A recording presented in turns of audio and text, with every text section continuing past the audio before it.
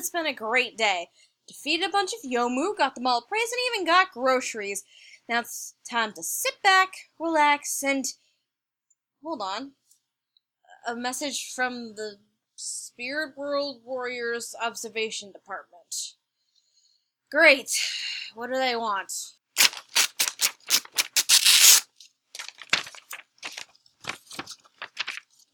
To whom it may concern, it has come to our attention there have been several violations made known to our department, including previous offenses. These may include 1. Foul language and content deemed inappropriate for young children and warriors in training. 2. Spoiling classified documents with others, such as Beyond the Boundary and several others. 3. Expressing opinions that may or may not affect this organization in its entirety. We request your presence at our next department hearing in order to discuss these offenses further. This is really unpleasant.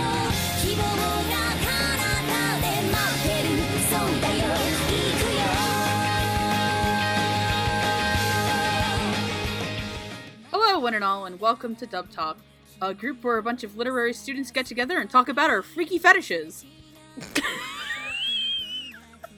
That's how we're starting this? Hell yeah, welcome back to the filler episode, you bitches! I read your comments last year about Carnival, so we've dubbed this as a yearly tradition where myself and Lilac get together and talk about whatever the fuck we feel like. Woohoo! Obviously. Welcome, boys and girls! Welcome, boys and girls. Hello, obviously I am Megan, and I have a fetish for being stepped on by tall blonde women. Not really.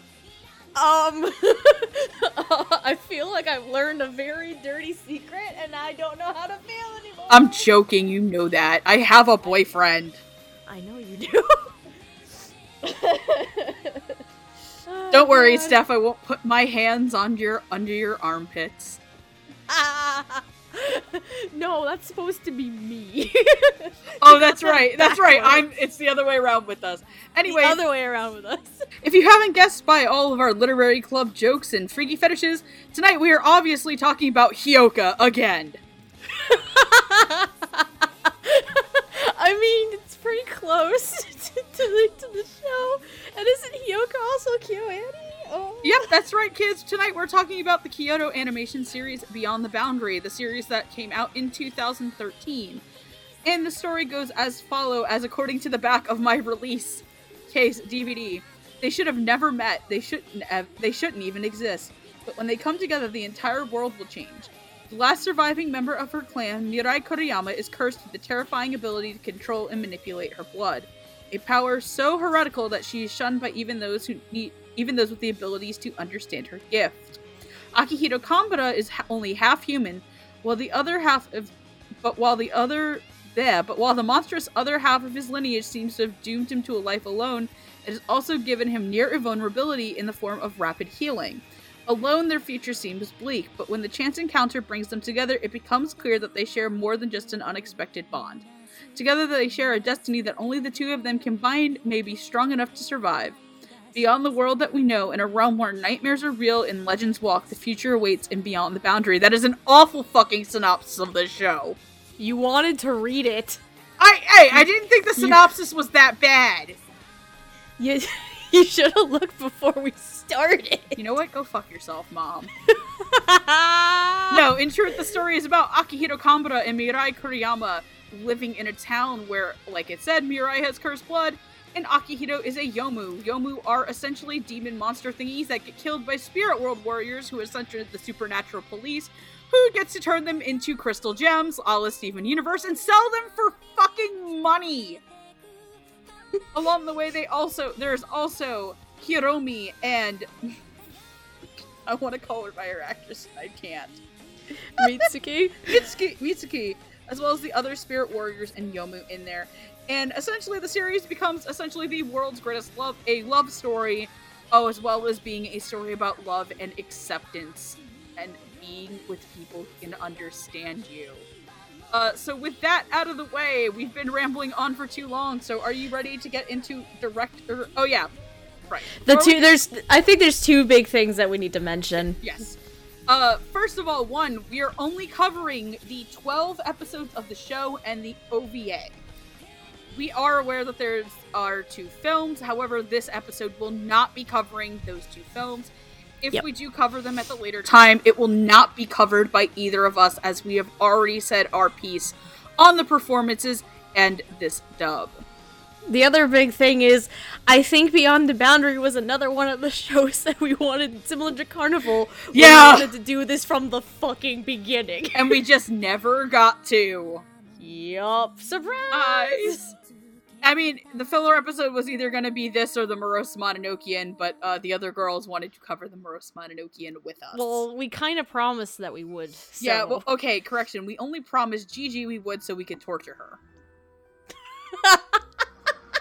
Because I forgot who plays one of the characters. That's right, children. Tonight is jokes at Gigi's expense night. Gigi, we love you. Gigi, we love you. But you're also really into garbage, and we need to talk about your love of a fedora-wearing man who calls you Bitch Chan. God damn it. We're not trying to stage an intervention, I promise. Are you Even though it's sounding like it right now. Look here, I know your Hisoka body pillow is in your bed. No, it's not. She doesn't sleep with it, like I don't sleep with my Kaneki one. Anyway, so let's move on to our director and our writer. Before we dig bigger holes for ourselves. I mean, we can dig your hole pretty deep. Let's not. All I have to do is play Sexy back. I'm over it, remember? Oh, that's right. Damn it, I need to find another song to ruin for you. Oh, God. Anyway, speaking of things that aren't ruined for us, the director and writer, obviously because we have no predictions for this episode, and this is a review, we are just going to state who it is. The director for Beyond the Boundary is one Mr. Christopher Ayres, and the writer is one Lainey Hooks. Christopher Ayres has directed other series such as Hana Yamata, Tamako Market, which is also a Kyoto Animation show, and Little Busters. Lainey Hooks has written for series such as Love, Chunibyo, and Other Delusions, a Kyoto Animation show, Sunday Without God, and Watamote, a show that was a little too real for one Mr. Classy Spartan. Andrew learned how girls take care of themselves when they don't have boys, or other girls, or people that they're in love with. Oh, God damn it. Anyway, so, let's start off with you, Steph. What is your impressions on the direction and writing of this show? This is gonna be a bold statement, and I was gonna save this for the end, but this is a very bold statement for me. This is one of, if not the best dubs that Sentai has ever produced. Bar none. Like, Damn!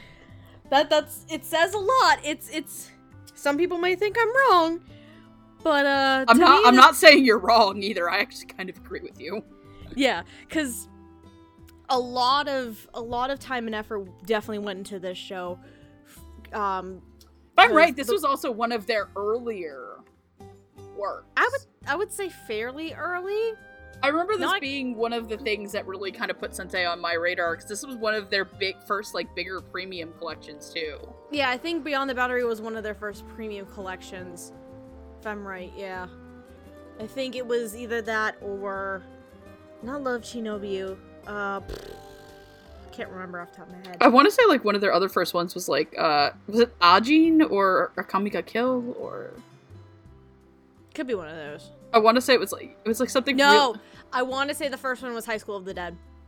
Yeah, that's probably what it is. That's probably what it is. But in terms of the directing and writing on this show, I think it's absolutely phenomenal. The writing is very straightforward. It sticks, from what I can tell, it sticks very close to the material, but does have its moments of looseness, mostly in the comedic moments, because let's face it, there's a good amount of comedy in this show. I mean, we brought up the warming of the hands under the armpits joke for a reason. Hiromi is cold all the time because of his powers. Yes. Hiromi is adorable. Hiromi is my favorite. Akihito is my favorite. We do plan on cosplaying, feminine versions or gender bent versions. I mean, I want to do a gender bent version of Hiromi. That'd be kind of fun. Yeah, my only thing is I'm gonna have to get a skirt long enough for me. I need to figure my shit out. But yeah, the writing is pretty straightforward. I think it's, for the majority of it's rather faithful. It does have some moments when it's where it can be a little bit more free-flowing and loose. But it also the dialogue itself doesn't come off as stiff to me. It flows very naturally with the timing and the pacing of everything. And in terms of the directing, like, I've only had nitpicks in a couple of areas. One of which is, and I actually talked to Megan about this a little earlier today, there were some moments where the lip flaps didn't match the dialogue to me. Mm-hmm. There were some moments where it kind of slipped up, but that's a minor nitpick. Though, to be fair, I also noticed it in the first 5 minutes of the entire show, so... To be fair, I hadn't even noticed until she actually said something to me. Yep. And then I kind of picked up on it a couple more times. But, and then I think there was really one, maybe two performances that were kind of iffy to me, but at the same time, I grew to love them all the same. I absolutely adore the casting of this show. I love the performances. And the big thing I really do want to give Chris Ayres credit for in this is how distinctive all of these characters sound. Yes. Particularly with the main four, they do not sound similar in any way, shape, or form. To the point where you could probably put the show on in the background, and if there's a scene with all four of them there, you can easily tell who is who. There's nothing that's similar. They all have distinct personalities and performances, and to take the time to create those voices for these varying personalities and these varying emotions that these characters have to go through, I really have to commend Chris for that, as well as the voice actors who were involved in this project. So kudos to everyone on that one, because this is probably one of my favorite Sentai dub, and it's probably, to me, one of the best I have ever seen them produce, like I said this beginning. Yeah, I'm gonna pick up on there, and I really do want to bring up the fact that not only does it feel like the main four sound completely different from each other, because there actually are points of this weekend where I had to turn my head away from the screen. I'm house sitting right now, by the way. I have two very dumb dogs. They are sitting on her bed currently. They're actually on my bed behind me right now, because there's a thunderstorm coming. And they're big babies. I mean, Bailey, especially Bailey, is not a bright light. She's also a baby, so she's only a little more than a year old, so. I've had to take my eyes off it. I've also had to cook while watching this. Steph is completely right. You can tell Hiromi and Akihito are completely separate from each other. And to me, the bigger thing that you can tell is that Mitsuki and Mirai. Thank you. Oh, yeah. Sorry, my brain, shut down for a second. Mirai sound separate from each other. And that's something I really appreciate. Beyond the Boundary is a show that is probably one of my favorite Kyoto Animation projects. I'd say it's probably one of my favorites too, actually. I have a huge love of this and Free particularly. And this is something I want to bring up. Until these two shows themselves came out, I hated Kyoto Animation as a studio. I fucking couldn't stand them. I hate, one of the animes I hate the most is K-On! And for a really long time, I thought Kyoto Animation only made K-On! Clones. Free was something I enjoyed because I didn't know it, but I like sports anime, and that had a bunch of pretty boys. Beyond the Boundary proved to me that not only one, they could do a darker action fantasy show that still kept a lot of their comedy. It proved to me that they could actually animate men. Yes. That weren't Barbie dolls. Yep. I'm not gonna, I could praise, if one thing, I know a lot of people have a lot of problems with the story of Beyond the Boundary, they're also wrong. Fight me. Nice. The aesthetic of this show is impeccable. The animation and the environments in the show are bar none some of my favorite things Kyoto Animation did. It's so pretty to look at. Yeah, legitimately, I only have the DVDs of the main series. I have the Blu-rays of the movie, and I was blown away. I have the Blu-ray of the series, and even then, I'm just like, holy crap. Yeah, so pretty. we're gonna hear and gush about Kyoto Animation. And that's the thing, too. At the time that this got picked up to be released in English, I was furious that this wasn't a Funimation title. Because this came out while I was actually still in college. And I used to watch this on Crunchyroll. Yeah, I hadn't graduated college yet. This was one of the things I really watched in college a lot. And this is when I actually started using Crunchyroll a lot, too, was to watch this show. Because, hey, Crunchyroll had it, and I had it. My library had an account, and I just basically got to bum their account to watch this. But the big thing is this. So the fact that Sentai did this, and it also be outside of the actresses for the characters Ai, Yayoi, and Mitsuki. Yeah, Mitsuki. I had no idea who the rest of this cast was at that time. I didn't know who. I hadn't watched any Sentai dubs, like, at this point. Obviously, now it's been 5 years since the original show came out, and I can agree that this is probably one of my favorite Sentai dubs. I don't have a lot of problems with it. The script is very, very, to me, felt very faithful to the spirit of the original Japanese. There wasn't anything that really stood out. There was the term, "this is why you get flamed," used a lot about Mirai's blog. But to me, that actually felt funny, because those scenes were supposed to be funny. Mirai's catchphrase of "how unpleasant" got translated really well, and that's something that I know when Funimation did Hyoka for Chitanda's I'm Curious, that they had to really keep in a way that fit the mouth movements, but also stuck to what this character is saying. And I really do appreciate Chris Ayres' work as the director on this by mixing some veterans not in the... There's only one, like, big super veteran, I would say, in the main cast. At least at the time that it was produced, recorded, obviously. But a lot of the other cast uses people also that I've watched in other shows that I may not have enjoyed their performances, but I love them in this show. And Lainey's writing came off really great.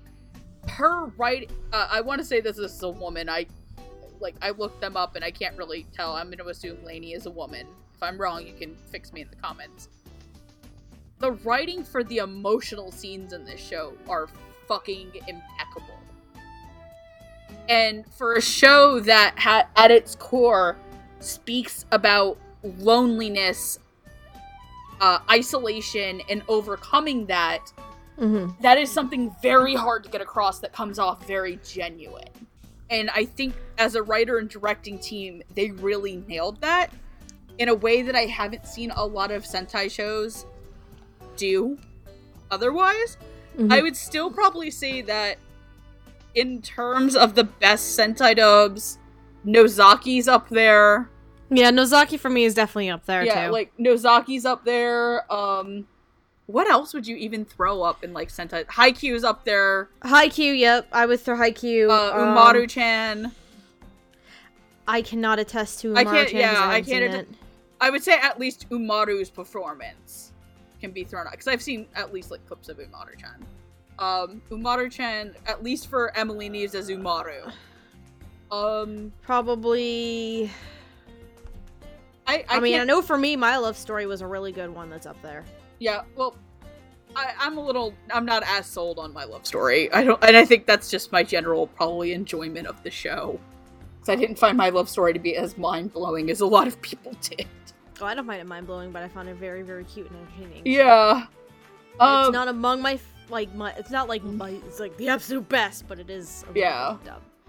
God. I mean, I know for me, Hamatora is a good one, though it's probably not. I know it's not up there. There's a couple things that are probably not up there. Starts with a D, ends with a grammatical murder.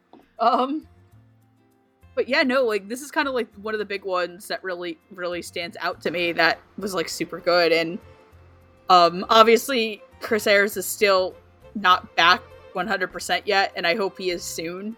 Yes. Because when Chris Ayres is on his A-game as a director, he is on his A-game, and this is just proof of that.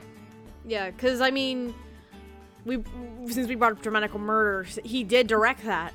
So, and I still hate that dub to this fucking day. Yeah, so it's kind of a testament to show that, I mean, honestly, it could be just the problem with the show itself. And yeah, like, obviously Dramatical Murder is an awful, god-awful show, and from what I've understood, like, a lot of them just didn't like working on it. But yeah, like you can tell that there was a lot of enjoyment put with this show, that Chris really enjoyed directing this one, and this is one of the ones where he definitely brought his A game for sure. I know we haven't talked about it, but I think Jet has said it that one of Sentai's other like best dubs that a lot of people say is from the New World. I've seen parts of it. Yep. I haven't watched any of it, and it's on my shelf. We need to fix that. I have a plan for this later on. I also need to finish it because it's weird. I've tried watching it 3 different times and I've never been able to finish it. Why, I don't know. Very hard to watch, I guess. Yeah. Unlike this show. Slow burn. It's a slow burn. I think that's the problem. Unlike this show. But are we good to move on to our first group of characters, you think? Absolutely. Yeah, we've been here for a little while. Anyway, so we're going to start with our first kind of group of characters, which I've just dubbed the Spirit World Warriors. These are kind of a supporting cast that isn't around as frequently as our next group of supporting characters, but they still have a large impact on the show. And I'm sorry, I love how you labeled 2 of them. Clearly not evil, and totally not evil! Also not evil. In all caps. In all caps. And then I have this lady as like Fire Lady, but her power is more Earth, and then the Mom was the second one. So there is Shizuku Ninomiya, who is a teacher at the school of our characters, as well as a Spirit World Warrior. Yayoi Kambra, who is Akihito's mother, who is a Spirit Warrior, very eccentric, and cosplays way too much. Yep. There is Izumi Nase, the older sister of Hiromi and Mitsuki Nase, who has a little more hidden underneath herself. And then there is Miruku Fujima, a man who is from the Spirit World Warrior Association, who is clearly not evil and experimenting on anything at all, and is totally 100% a good person. That's a fucking lie. I mean, the same could be said about Izumi to an extent. So. Yes. unless you're me and watch the movie and know what's really going on between the two of them. I need to watch the movie. You should watch the movie. I want to call it by its Japanese name. Future is the one that you're gonna watch. Because the first one, Past, is basically a retelling of the show. If you've watched the entire show, and you want to watch the movies, I know we usually say this at the end, but you can actually watch both movies on High Dive. And the OVA that has not been released at all. I think the OVA was only on the collector's edition. Oh, that's probably it, yeah. I think that, and I think the collector's edition is out of print at this stage, I think, right? Yes, it's completely out of print at this stage. Yeah, so you can watch on High Dive. Yes, but you can watch the OVA on High Dive, and the OVA is actually really, really good, especially if you're a fan of Hiromi. Which of course made it Stephanie's favorite episode. Shizuku is, Ninomiya is played by Amelia Fisher. Yayoi Kambra is played by Lucy Christian. Izumi Nase is played by Carly Mosier. And Miruku Fujima is played by Houston Hayes. Amelia Fisher is characters such as Kinoru Nishi in Girls und Panzer der Film, Jibril in No Game No Life, and Kitsuno in Nobunaga the Fool.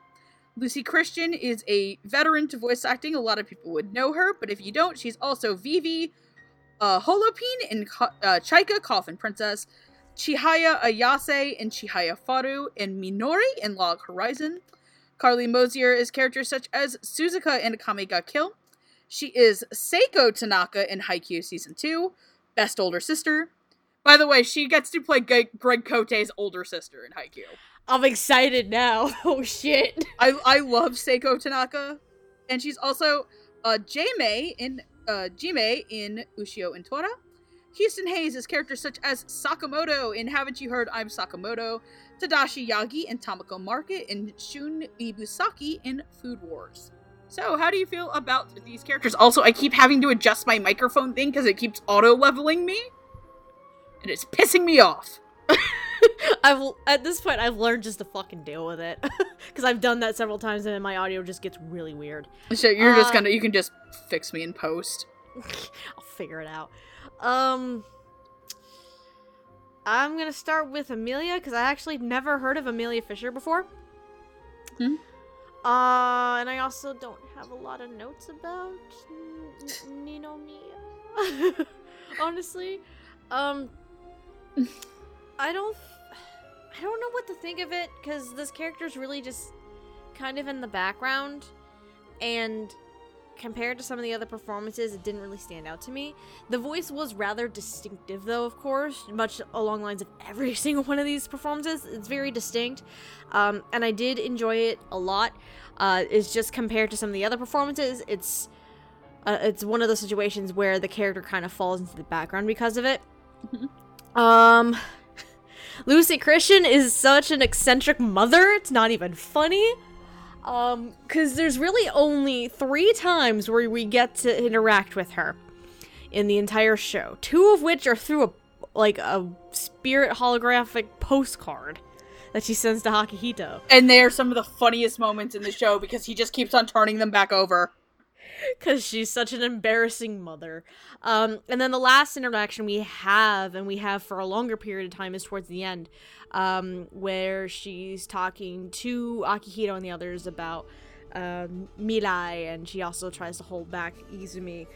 And she is a very, very eccentric character, and Lucy plays it fantastically, but during the last couple episodes of the show, where she does have to have some amount of seriousness, not too serious, because she still kind of has a playful persona about her, and like this cunning trickster kind of situation, because she knows a lot more than what she's letting on, what she's telling everyone. So she keeps all of her cards close to her chest, and I think Lucy plays those facets very well. Carly Mosier's Izumi, the Nase siblings are very interesting to me. And I picked this up while listening to all 3 of them. In the case of... the best way I can describe it is you can tell the difference between who's really... like, personality-wise, it's one of those things where you can listen to it and not look at the screen, and you know who's the naive one out of the 3, who is the most mature, who's mature out of the 3, who is... which one's hiding something. Exactly. And that's what Carly has to do. She hides a lot of secrets from everyone, including her siblings. And I think she portrays that very well. She's very mature sounding. She's mature. She knows what she's getting herself into. She's willing to risk everything to make sure, 1, everybody's safe, including her siblings, but more importantly, 2, I feel anyway, 2, her family is able to live on. That nothing bad is going to come after her family, and her family's going to be, like, dismantled or something. Because that seems to be a frequent... or someone's going to overtake their political power. Exactly. That's like a subplot line that came up a couple times during the show. It's also a big thing in the movie. Good to know. I'm finally going to get that answered.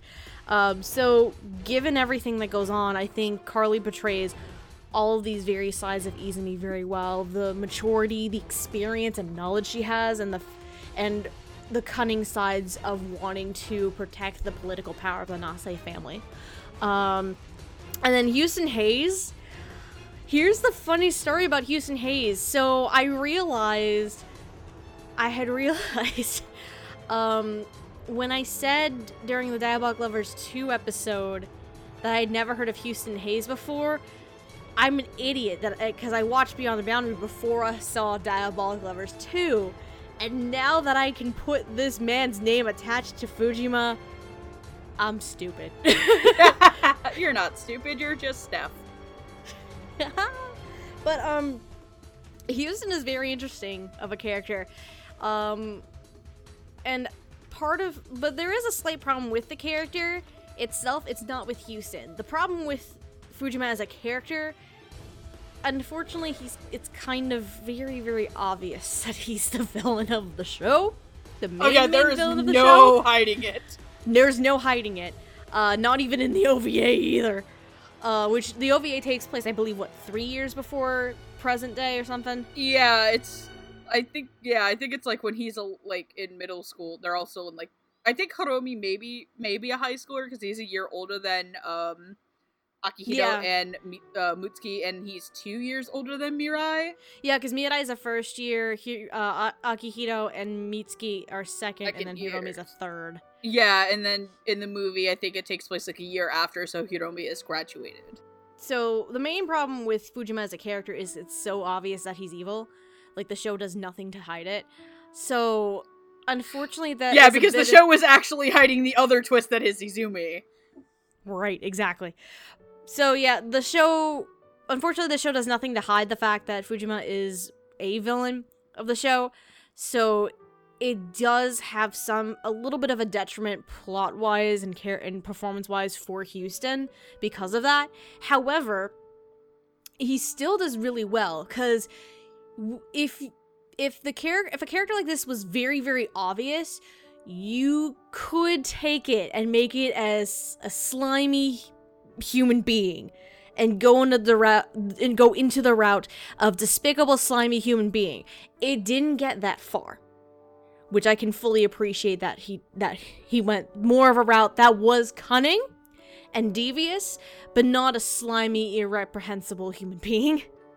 Oh, and another note I actually have too is and this is probably gonna come up a few different times, but there are a lot of interesting dynamics in this show as well. In this case, Carly Mosier and Houston Hayes have a very interesting dynamic. It's very shrouded in mystery, and if I'm right, the movie does kind of reveal that more, right? Yeah, the movie does go over what he did to that, what's going on with them. Okay. And it is a little bit creepy. Oh, God. Like, I don't want to spoil what it is, but it gets a little... It's like something like, okay, this is kind of like... I don't know. Great. And I was thinking if I had time tonight, I'll watch it after we're done recording. Shit. But yeah, there are a lot of really interesting and diverse dynamics, and definitely one of the standout ones in terms of dynamics is between Carly and Houston, because you can tell there's a past there, and one that's very, very conflicting. So I love the dynamic between the two of them, and I do like Houston's performance as Fujima because it doesn't go to the extent of super, super slimy creeper. Not until it needs to. Not unless it needs to. To which, at the end, it didn't get that far still, but it got close, and I still loved every second of it. Wait for the movie. Oh, God. Shit. But do that after you record this tonight. I'm gonna have to if we have time, because I also have to work tomorrow. But yeah, like all Sleep of these is for performances, bitches. all these performances I really enjoyed. I think the only one I don't have a lot to say for is Amelia, because I'm not too familiar with her character, but two, Ninomiya wasn't there. Ninomiya doesn't get to do a lot. Ninomiya is there to be sad and single. She gets to be there like, I'm sad and single. Whoops. I like that she keeps throwing things at this one kid in class who keeps reminding her she's single. Yes, that's the greatest. But anyway, yeah, I'm good. So yeah, let me jump up here. I'll agree with Amelia Fisher, though I did really enjoy her getting to be kind of snarky under her breath sometimes. It was good. Which is something that's really hard to pull off. Lucy Christian is... she sounds a lot more mature than I'm normally used to hearing Lucy Christian be. Mm-hmm. And it's really hard to balance sometimes when she's sitting there being a weird dumbass. She's doing cat puns and, hamster puns at one point. Yep. And then there's, one part where she's trying to do Shakespeare, and it's just very, very strange, and... Shakespeare in, a devil demon costume. And, a succubus costume. Yep. Which, I still... they never address how the fuck she had a child. Yep. We know that his dad is the Yomu, but, is this a situation, Question, do you watch Voltron Legendary Defender? No. Do you care about spoilers? I don't care. Okay, cool. So if you've never watched Voltron Legendary Defender, the character Keith's mom is essentially, the kind of giant alien, evil race that they're taking on. And we didn't know about that until, earlier this year. And there were just so many, my favorite I think, like, my favorite post on Tumblr was Keith's dad meets alien life form for first time, fucks it. And I was like, so I'd finished the movie, and bless their hearts. My friends who I go to MetroCon with, Emily, Doug, and Haku. So I said, so they never did explain where the fuck Akihito comes from.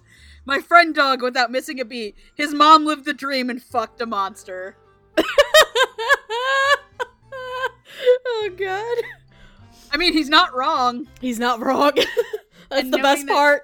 And knowing that Yomu turned into rocks, his dad was probably rock hard.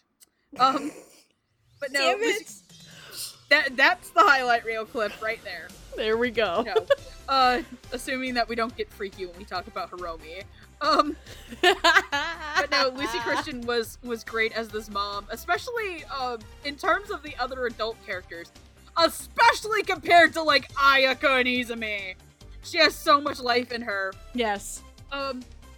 By far, this is one of my favorite Carly Mosier performances, though.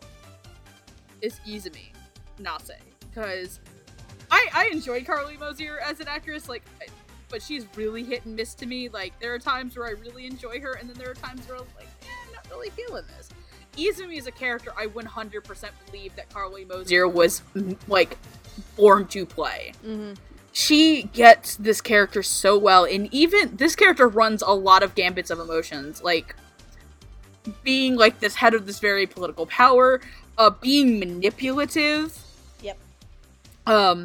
Like in a lot of the flashbacks between Mirai and Izumi, where she's like getting Mirai to try to kill Aki.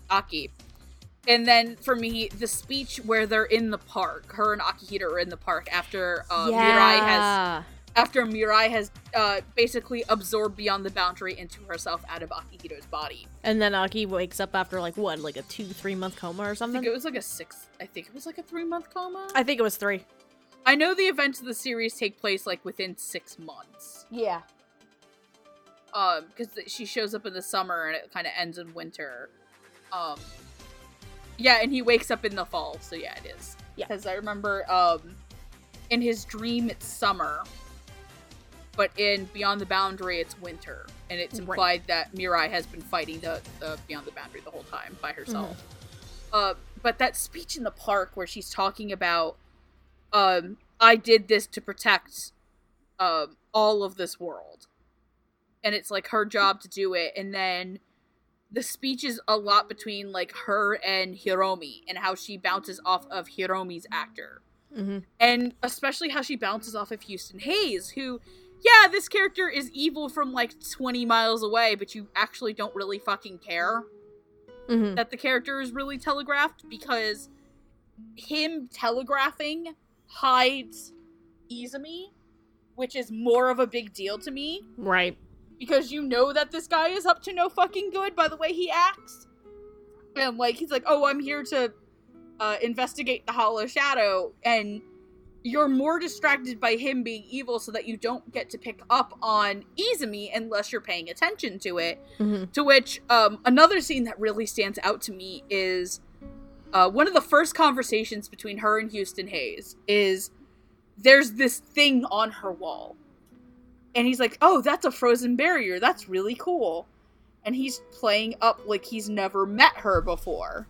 Oh, yeah. But it's clear that the way he's acting, he's hiding something, and then you find out, obviously, they had met before. And that, it's kind of revealed at the end that both he and her have Yomu inside them. Mm-hmm. And yes, you do find out how in the movie. But the scene later on when they start talking about the calm for the first time. Mm-hmm. And she's alone with this random woman. And it is so... Oh, yeah! And this is the thing, because I've watched Taboo Tattoo with Carly Mosier, where she has to try to be sensual, and that show has no sensuality to it at all. Carly Mosier's Izumi is so good that scene had sexual tension Yeah, that was palpable between two women. I felt that too, yep. And then it turns into utter fucking horror. Because she has sealed a live human being in a cage. And you don't know why she tries that until later on. Mm-hmm. And then you see Akihito getting fucked up by it. And Houston Hayes plays off this so well because he gets to be a little bit more over the top. Mm-hmm. And he also gets to play stupid. Because you're not supposed to... You obviously know that Fujima is fucking evil. But he has to, basically play off that he's a nice guy and he has the best intentions for everybody and stuff. And then you kind of slowly see him succumb to madness and do all these awful things. And I really enjoyed it. Like I said, Houston Hayes is not somebody I unfortunately get to hear a lot of. I've actually heard out of all of this group, Lucy and Carly mostly. Because Lucy and Carly work with Funimation, and if you've watched our channel, due to the way things are, we kind of get to do a lot more Funimation stuff. So we're a little bit more used to hearing people who get to do a lot of stuff with them. Obviously, that has changed because we've done a lot more Sentai stuff in the last year. Yep. But with this direction, with the direction that was put, especially on Carly and... for Houston and Amelia, as well as Carly and Lucy, it really brought out a lot of really awesome performances. In particular, for me, probably the best I've heard Carly Mosier at in my time on Dub Talk. Have you seen New Game? No, I have not seen New Game. Okay, then you need to fix that problem. Because I'm gonna really admit, I love Carly in that show too. I will. Okay, you know obviously, what? Obviously, it's a more comedic performance compared to Izumi, but it's still a lot of fun. I will watch New Game on one condition. Why do I feel like I have to watch something in return? Oh no, you don't have to watch something in return. Oh okay. No, there's somebody who's among us who's a bigger New Game fan than all of us. Okay. I will watch New Game on the condition that Andrew watches all of Dramatical Murder. Okay. I'm gonna text him right now. Oh no, I want you to leave it for this episode. Anyway, are you ready to move on? Yeah. Alright, so next group is group 2, who I have as the shop support, which basically more or less these are just the other supporting characters outside of our main 4, who appear far more often and get a little bit more screen time. They are Ayaka Shindo, who runs a Yomu appraising shop and photo gallery that takes modeling photos for people's fetishes. And she's also a Yomu herself. She's also a giant Yomu fox who's badass as fuck. Yep. There is Ai Shino, who is a Yomu girl who turns into an adorable little two-tailed cat, who is also a first year along with Mirai, as well as our other shop supporting character, Sakura Inami, who is actually an anime-only exclusive character, who is the sister of Yui Inami, the girl who was to essentially head the clan that took Mirai in after Mirai's family died, since Mirai's family was hunted to extinction for their cursed blood. However, due to the Hollow Shadow, Yui was possessed and Mirai killed her to essentially save her. However, Sakura held a deep grudge over this and was actually tricked by Fujima into using a weapon that got more and more powerful based on the Yomu stones fed to it. However, they eventually got over it and Sakura moved in with Mirai and kind of became like her essentially her BFF from her past. Ayaka Shindo is played by Molly Circe, Ai Shino is played by Brittany Karbowski, and Sakura Inami is played by Caitlin French. Molly Circe you'll know as Centaurea, I swear to God this is her name, Centaurea Shianis, or Shianus, because I'm a child, in Monster Musume, Akame and Akame Ga Kill, and Michiko Oki in Tamako Market. Brittany Karbowski plays characters such as Orine Ida in AKB 0048, Maxi Akizuki in A Dog and Scissors, and Kanan Nagagawa from the World Only God Knows franchise. Caitlin French you will know as Naru Seika in Hana Yamata, Shiro in No Game, No Life, and Mei Tachibana in Say I Love You. I think this is the first time we're actually really talking about Yep, Caitlin because Glass. we've never talked about Caitlin No French. Game, No Life. Caitlin I'm about to say, why did I say Caitlin Glass? We also got Fuck, to I'm meet getting my her Caitlins mixed up. By the way, we also got to meet her at Anime Boston. She is awesome as hell and loves horror stuff.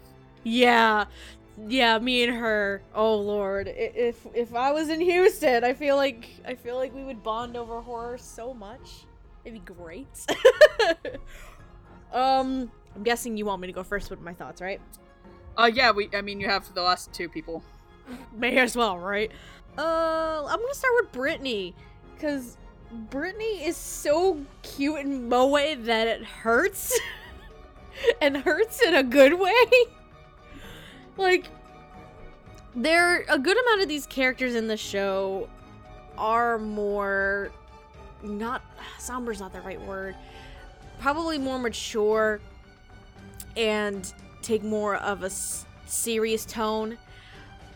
Though some of the characters also are more comedic than anything. Ai is not really either of those. To me, she's this breath of fresh air to the show that it needs on occasion. Because she's just an innocent girl. She's an innocent girl who's exploring the world as a Yomu disguised as a human. And she's just living her life like any other human would. And she's probably the closest to being a human being out of any of these characters. And that says a lot because she is a Yomu. And she just has this bright energy that's very refreshing in a show like this, even with the comedy aspects, because majority of these characters are just more serious half the time. But Ai has an innocence and this high fun energy about her that kind of breaks up the monotony for the show, and Brittany plays that fantastically. Molly Cersei as Ayaka, because the last time we talked about Molly was Centaurea, I think, right? Yes. As much as you hate it, fucking hated it. Another show I really need to see at some point, where she took on more of a leading character is I believe she was in Amagi Brilliant Park, and from the clips I've seen of her character there, that character is more of... She's actually, if I had to make a comparison, her character in Amagi Brilliant Park is similar to Sakura Inami, Caitlyn's character. Much more, not monotone, but kind of deadpan in a sense. But here as Ayaka, Molly has a very calm presence about her. Very calm advisory kind of presence to her, which is because when we talk about Hiromi also has, to me, a very calm and mature presence, but the difference is Ayaka is has more of a consistent calm presence, because Hiromi is a bit of a stupid pervert with a sister complex, but we'll get to that in a bit. But that's how I can distinguish the two, is that Ayaka is more of an advisory kind of role in a very calming manner, compared to Hiromi, and Molly plays that very well. Sakura's an interesting one. Sakura took a little bit for me to get into, I'm not gonna lie. And I think the reason why it took me a little bit to get into was because I couldn't quite understand the direction that Caitlyn was going with the performance, because there were times where it seemed like it was monotone to me, but it also was times where, at least early on when we see Sakura, where it almost sounds like she's in some kind of trance, if that makes sense. And it's very interesting, because if the latter was what they were trying to go with to an extent, actually in its own way kind of works with the confines of the story, considering Sakura's motivations and intentions to try and kill Minaya for the sake of revenge. But it took a little bit for me to try and understand the direction the performance was going in for Caitlyn, and while it did take some time, like eventually once we got the resolution of the conflict between Sakura and Mirai, I enjoyed I finally got the performance. I finally got what they were intending, and I just enjoyed it a lot more there. But it's just the initial start that kind of took me back a little bit. Mm-hmm. Otherwise, Caitlin if anyone is deadpan in the show, it's her. And it kind of calls for it. It very much calls for it, because her character has very deadpan humor, and she just kind of just screws with people sometimes. It's great. I'm sorry, I couldn't take it anymore. Where she kicks Akihito's mom. Yes. I couldn't take it anymore. And she's then she's like, can I kick her?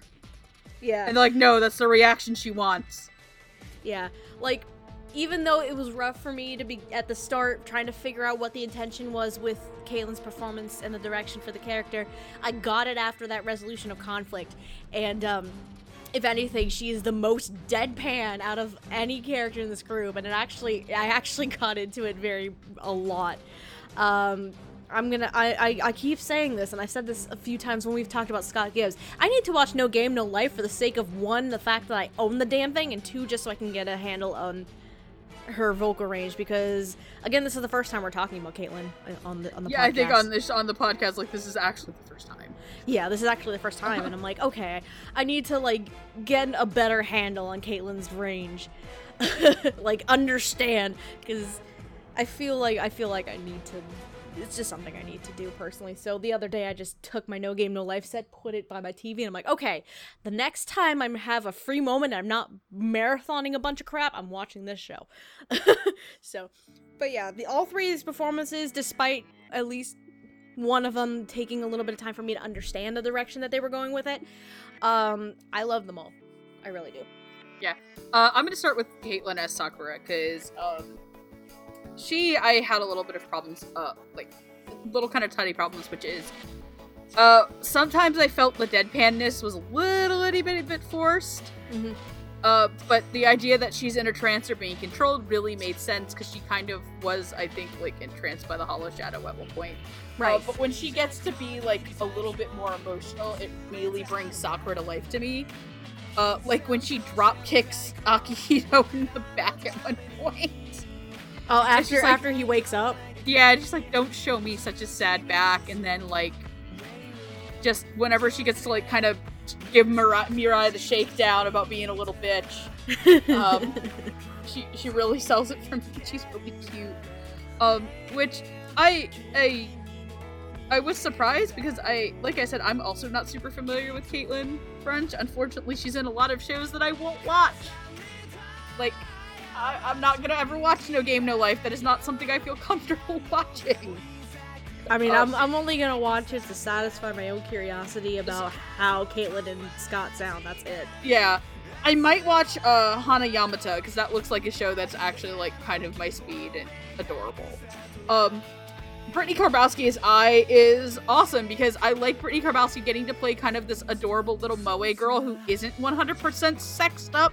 Oh god, I forgot about Looking that. right at you, fucking Monster Musume. Oh, Poppy, no, Poppy, no. No Pappy, no. No Pappy, no. This is a no Pappy, no Sue zone. Get your shit out of here, you freak. But, obviously there's the okay, let's just go with this.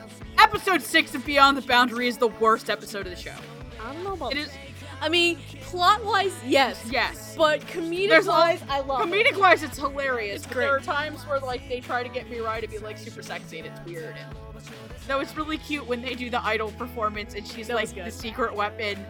And then at the very end, so which one of us is gonna kill it? Shit. And then they just get stinked up again. Yeah. I just genuinely enjoy, and I also like Brittany's performance in that, where she's talking about, like, all the things they've overcome as a group, and you see this montage of them doing, like, the traditional, like, stupid high school anime shit. And, yeah, it's great. like plot-wise, that episode's the worst because it has nothing to do with the main plot, but comedic-wise, it's amazing. Yeah, also, one of my other, like, favorite comedic bait and switch is, when Ai is talking to Mirai about the photos she can take, she's like, also, if you want, you can do nude shots. Don't worry, Ayaka keeps them in her personal collections. These are mine, and the first thing you pull out is a picture of her in her Yomu form with a ball, because she turns into a cat. It's the best. But then the other one, which we don't actually see, is clearly a Vi. It's like clearly her like human form, and but she's really adorable and she's really endearing. And I agree with her being the brush of fresh air, fresh. Blah blah blah blah blah blah blah blah. Lip flaps, lip flaps, lip flaps. Talking is hard, guys. Talking is hard, children. Though I will say this: out of all of the secondary characters in this show, outside of Izumi, my other favorite performance in this show for the secondary cast is Ayaka Shindo. And Molly Searcy completely flipped my opinion of her as an actress. I don't know what the fuck it was in Monster Musume, or the direction that was given to her for Monster Musume. Well, Monster Musume is a piece of shit, so there's the first problem. Yeah, well, there's a lot of really shitty things in that show with good performances. I mean, as much as I fucking hated it, Brittany Karbowski was good as Poppy, and Jade Saxton and Tio.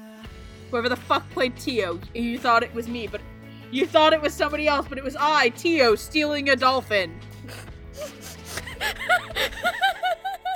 Oh god, I gotta look that up now. I gotta remember who it is. That show peaked when she tried to steal a fucking dolphin. Keep going, I'll try and pull that up real quick. Time for everybody in the comment to talk about, why would you even talk about Monster Musume? You hate it, you're just sexist to men. That was an actual comment. Wow. Side note, it's just an overall offensive piece of garbage. Yeah, no, real talk, guys. Girls are not objects. Anyway, back to the thing. Molly Searcy as Ayaka. Because Ayaka was actually one of my other favorite characters in the show, and outside of being gender bent Akihito, if I could cosplay anybody in the show, it would be Ayaka. And Ayaka gets these kind of deadpan comedic moments that I also very much enjoy. And they always involve the mom's postcards. Where it's like, don't talk about your mom like that, Akihito. She's so essential. If there was, I think one of my favorite lines of the show is, if there was an award for being the most avant-garde, your mother would win it. Yes. And she is just, there is just like also this beauty to the way that she holds herself as this character. Like, there is an unspoken confidence in her voice. There is no wavering in what Ayaka says. And that really comes through in Molly's performance. Like, when they're sitting on the battlefield the first time Mirai is ever exposed to the Yomu Akihito, and she's sitting there with the barriers and explaining things, her voice never wavers out of feeling scared. She just is very composed and calm. Yep. And she has to be that rock. And the only times you ever see her get threatened, I think, are when she takes on Fujimo, when you see her Yomu form for the first time. Right. And there's just something also very warm about it. And I was just blown away that this was an actress that I did not have. Obviously, I don't mean any disrespect to her, but obviously there are some times when you get introduced to an actress and it might be the first time you've ever heard them and they didn't leave a good impression on you. If I had watched this show closer to when I watched Mon Musu, I would have been even more disappointed in Centaurea's performance, because, again, just, there's a lot of flaws I find in that performance. But, man, I would love to see Molly Searcy play more characters like Ayaka. Mm-hmm. And I was completely blown away by the performance. Huzzah. To answer the question of who plays Tio, Christina Stroop. Thank you. Alright, so are we ready to move on to our first of our main four? Yeah. Let's talk about your favorite character in the show. Mitsuki? No, I switched it around actually in my thing, because I was going to do Mitsuki. I was going to do Mitsuki first. Why? Because Hiromi shows up less often than Mitsuki. Damn it. But Hiromi has a bigger impact than Mitsuki. Do you want to do Mitsuki first? Yes. Fine! Mitsuki Nase is the younger sibling of the Nase family. She is also she's also a member of the literary club. In her passions enjoy shitting on Akihito and her brother's fetishes. She's the president of the literary club, right? No, her brother is, I think, actually. I thought it was mentioned that she was. Oh yeah, she is. And then I was like, because Hiromi just meanders in for no reason. yeah, half the time. Hiromi just He just shows. Also, Mitsuki is also a giant troll Yes. who at one point breaks all of her brother's idol CDs and replaces his music on his MP3 player with gay salarymen porn. She's the best troll. Mitsuki Nase is played by Monica Rial. Huzzah. Monica Rial. She is Mei Misaki in another, Yaya Sasami in Hana Yamata. That is also the dumbest name I've read in a while. And she is also Tomoko Kuroki in Watamote. Monica is an interesting it has an interesting performance to her. Because it's similar to a lot of roles that Monica has portrayed before. However, Mitsuki, again, kind of like I was saying with Izumi. Mitsuki, Izumi, and Hiromi. These three characters in particular have different levels to them based on their maturity and their age. In terms of Mitsuki, Monica plays Mitsuki as both very down to earth and realistic, but she also have a sense of naivety to her voice, due to the circumstances. And she's the one sibling out of the Nase siblings that's generally left out and isn't told about anything. I mean, Hiromi isn't told about the very, very important stuff, but he at least has an inkling of. He does at least know what he has to know. Mitsuki isn't really told anything, is generally kept out of everything. But she also has a sense of duty and honor to her family, a sense of pride to an extent, to which that's actually, I think, the strongest episode for Monica as Mitsuki, is episode 5 during the Lantern Festival. Yes. That's the strongest point for Monica's performance as Mitsuki, because the big thing with that is she has never gone to the Lantern Festival before, because it's seen as a thing that you go to as a couple, and she has always had the sense, based on her sister's words many years ago, that spirit world warriors are always meant to be alone. So here's that theme of loneliness coming back in again. Because it's the theme of loneliness in the show is not just something that's felt with Mirai and Akihito. It's felt with a lot of these characters, and Mitsuki is another prime example of this. With that episode that becomes very prominent, and Monica just portrays it very well during that episode. That sense of loneliness, and the desire to have friendship, the desire to understand, despite being the youngest and being left out of everything. Like, she'll just throw herself into any situation. She does not give a damn. Like, a couple points when she and Hiromi are trying to confront something together, and Hiromi's like, "You need to go home." She's like, "Okay."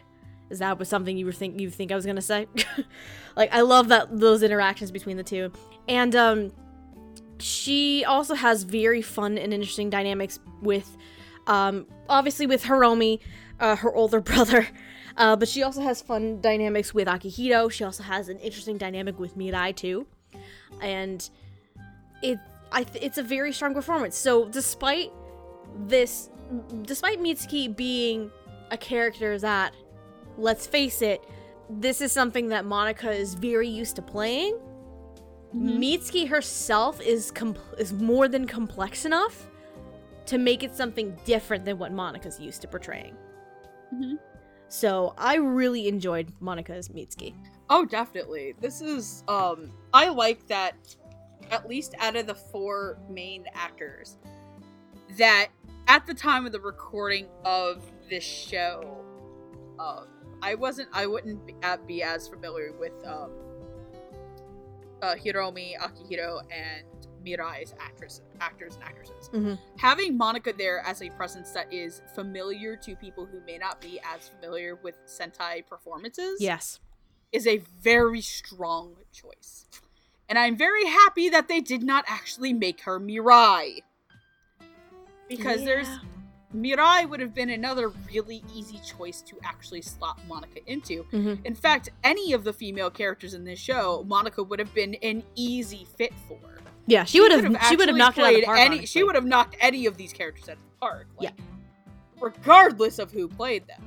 However, I feel like Mitsuki especially was the right choice for Monica. Especially for somebody who has played endless amounts of teenage girls. That a lot of times are usually, Monica tends to usually be the butt of all the jokes, I've noticed. And of like getting teased or being like that person when she's the high school girl. She's kind of always like the really ditzy one to me. For me, the fact that Mitsuki was kind of the instigator in a lot of the comedy in the show. And she says some pretty outlandish shit. Yes. Like, she is, no offense, Mitsuki is a very mean-spirited person at times. But Akihito, I thought your goal was to confess your feelings to me by the time we graduate. Or like, she's like, no, this guy is just a pervert with a sick fetish for glasses and he's gonna do horrible, awful things to you. And she's a very mean-spirited She is. person at times. She's mean. Yet, I feel like out of the, especially in the OVA, this is one thing I'm gonna point out, is that something obviously, that OVA changes her. Because she is very, I feel like her naivete and innocence is very, very much on display in that OVA. Yes. When she, I think also being that OVA, she also, there's also this wonderful, like, moment where she tells Hiromi that she's no longer his cute little sister or something, and he, like, fucking loses his mind and, like, trips balls. And he, like, trips some acid for a second. Yup. But, that OVA, seeing the aftermath of what Akihito did to her brother, very much, I think, instills something in her. Mm. And I think that's where, Izumi kind of gets her hooks into, her sister about being alone. And obviously for a lot of characters in the show, it's a lot about breaking that cycle of being alone. Right. And connecting with other people. And for her, it's making friends with others, because you see kind of at one point, these two girls go, wow, that must be the Nase Manor on the hill. And she's like, yep, you would be right. And she kind of doesn't have any friends outside of Akihito, who, kind of at the beginning of the show at least, you see less as a friendship and more as she feels that it is her duty to watch over him, obviously because he's a half Yomu and all that shit. Right. Yada. And to me, Monica very much gets that sense of accidental isolation out, and the naivete that comes with believing everything your older sibling says to you, because they are your older sibling. And also, I've noticed the Nase siblings' parent very much absent from this world. Yes. Izumi's obviously the head of it, though their grandfather exists in some crystalline chamber under the ground and is played by John Swayze, by And the for way. what reason he's in there, we have no idea. No idea. He's just there. Just let Grandpa get high on his crystals, okay? Let Grandpa Swayze get high on his crystals. Yes. This crystal lets me see the dragon in the kitchen. Shit. And this one tells me the dinosaurs died due to an incredible night of passion. We played Cards Against Humanity last night as a group. Just throw that out there. I almost won too. It was gonna be Jamal came and cockblocked you. And this crystal tells me that Andrew really has a fetish for Daya from Love Live Sunshine. Fucking hell. Welcome back to the Tasteless Joke at Andrew's Suspense. Let Grandpa get high in his Crystal Garden 2018. God damn it. No, but just, there's so many, it is also really hard a lot of times for me to describe, like, why I like Monica Rial in, like, certain high school teenager roles, and why sometimes I'm like, it's another Monica role, and this thankfully was on the side that wasn't that, like, kind of hesitated, like, shrug and a sigh, like, I actually really do enjoy Monica Rial performances, and there's a couple of shows coming out, Okay, I just want to say this. I watched A Place Further Than the Universe. I've mentioned it this weekend. I would very much like to see Monica Rial in that show as one of the older female characters.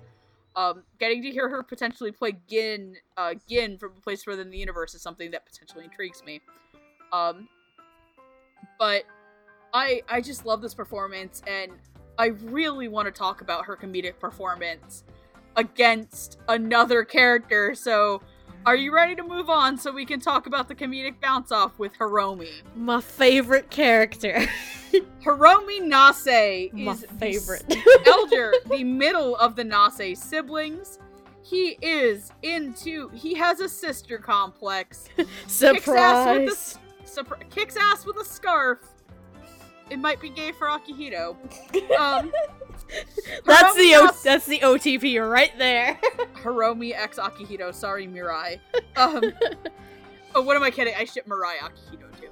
I do too. Hiromi Nase is played by Adam Gibbs. Adam Gibbs, you will know as Tachi Mashima in Tachi Mashima in Chihaya-Faru, Sugawara Koshi in Haikyuu, and Yuki Sanada in Suritama. The floor is yours because we know you love Adam Gibbs. Oh god. When I first watched the show in the dub, this was a few years ago, and this was around the time where I was marathoning a bunch of shit for the first W Awards. Mm-hmm. So there was Hamatora, I think there was a couple other things, but at the time, the only other time I had heard Adam Gibbs was in Parasite, and only for like 3 episodes. So you can imagine how I felt when I watched Hiromi and just fell in love with the character. Because Adam Gibbs is an amazing actor, and going back and seeing this again today, with Hiromi, again, it's this whole personality and experience situation with these 3 siblings. In terms of Hiromi, he does have this more, he has a bit of a mature voice to him. However, he's mature for the sake of being mature, if that makes sense. He's acting mature when he's not really. Yes.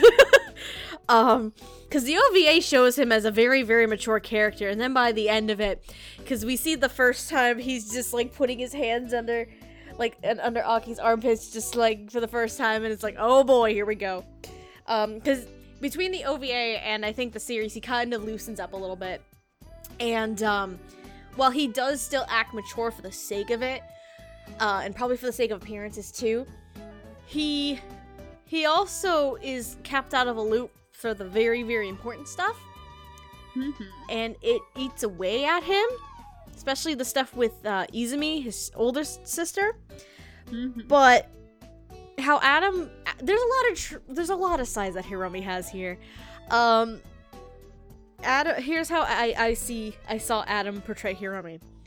He's sassy. He can be a cunning trickster. He has a very smooth tone to him that's coming off as mature and can be calming at times. But he's also very much a troll to an extent. Not to the same extent as his little sister Mitsuki. Mm-hmm. Mostly towards Akihito. But Adam also has a very good sense of comedic timing, especially with the moments where Hiromi does, like, where we see his sister complex on full display, when,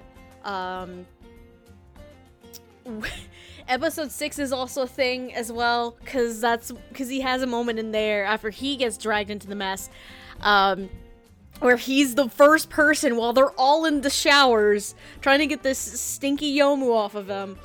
Or he's just like, I'm not giving up in the name of the Nase family. He's the first one to go at it. And that was beautiful. No, like, Hiromi is such a little goober. Like, he's... You are my sunshine, my only sunshine. That's all I imagine Steph singing whenever Hiromi's on scene. He's hilarious. Make me happy. And he looks damn good. And Hiromi looks damn good in a scarf. And this is coming from someone who loves wearing scarves too. Oh boy. Which is why I want to cosplay and do a gender bent cosplay for Hiromi. Steph? What? Girl. Did I just dig myself a hole without intending it? Girl, you're, I hope you have flood insurance for that apartment. I just dug a hole for myself, didn't I?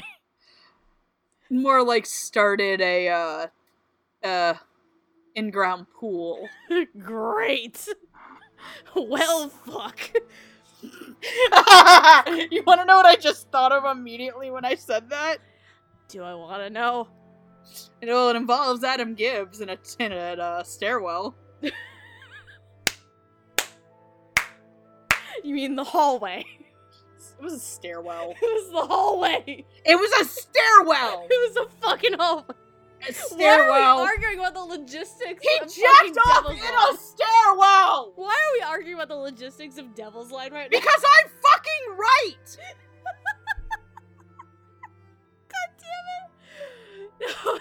Please imagine Anzai in a scarf now. Well, the Anzai did wear a scarf. That was really adorable.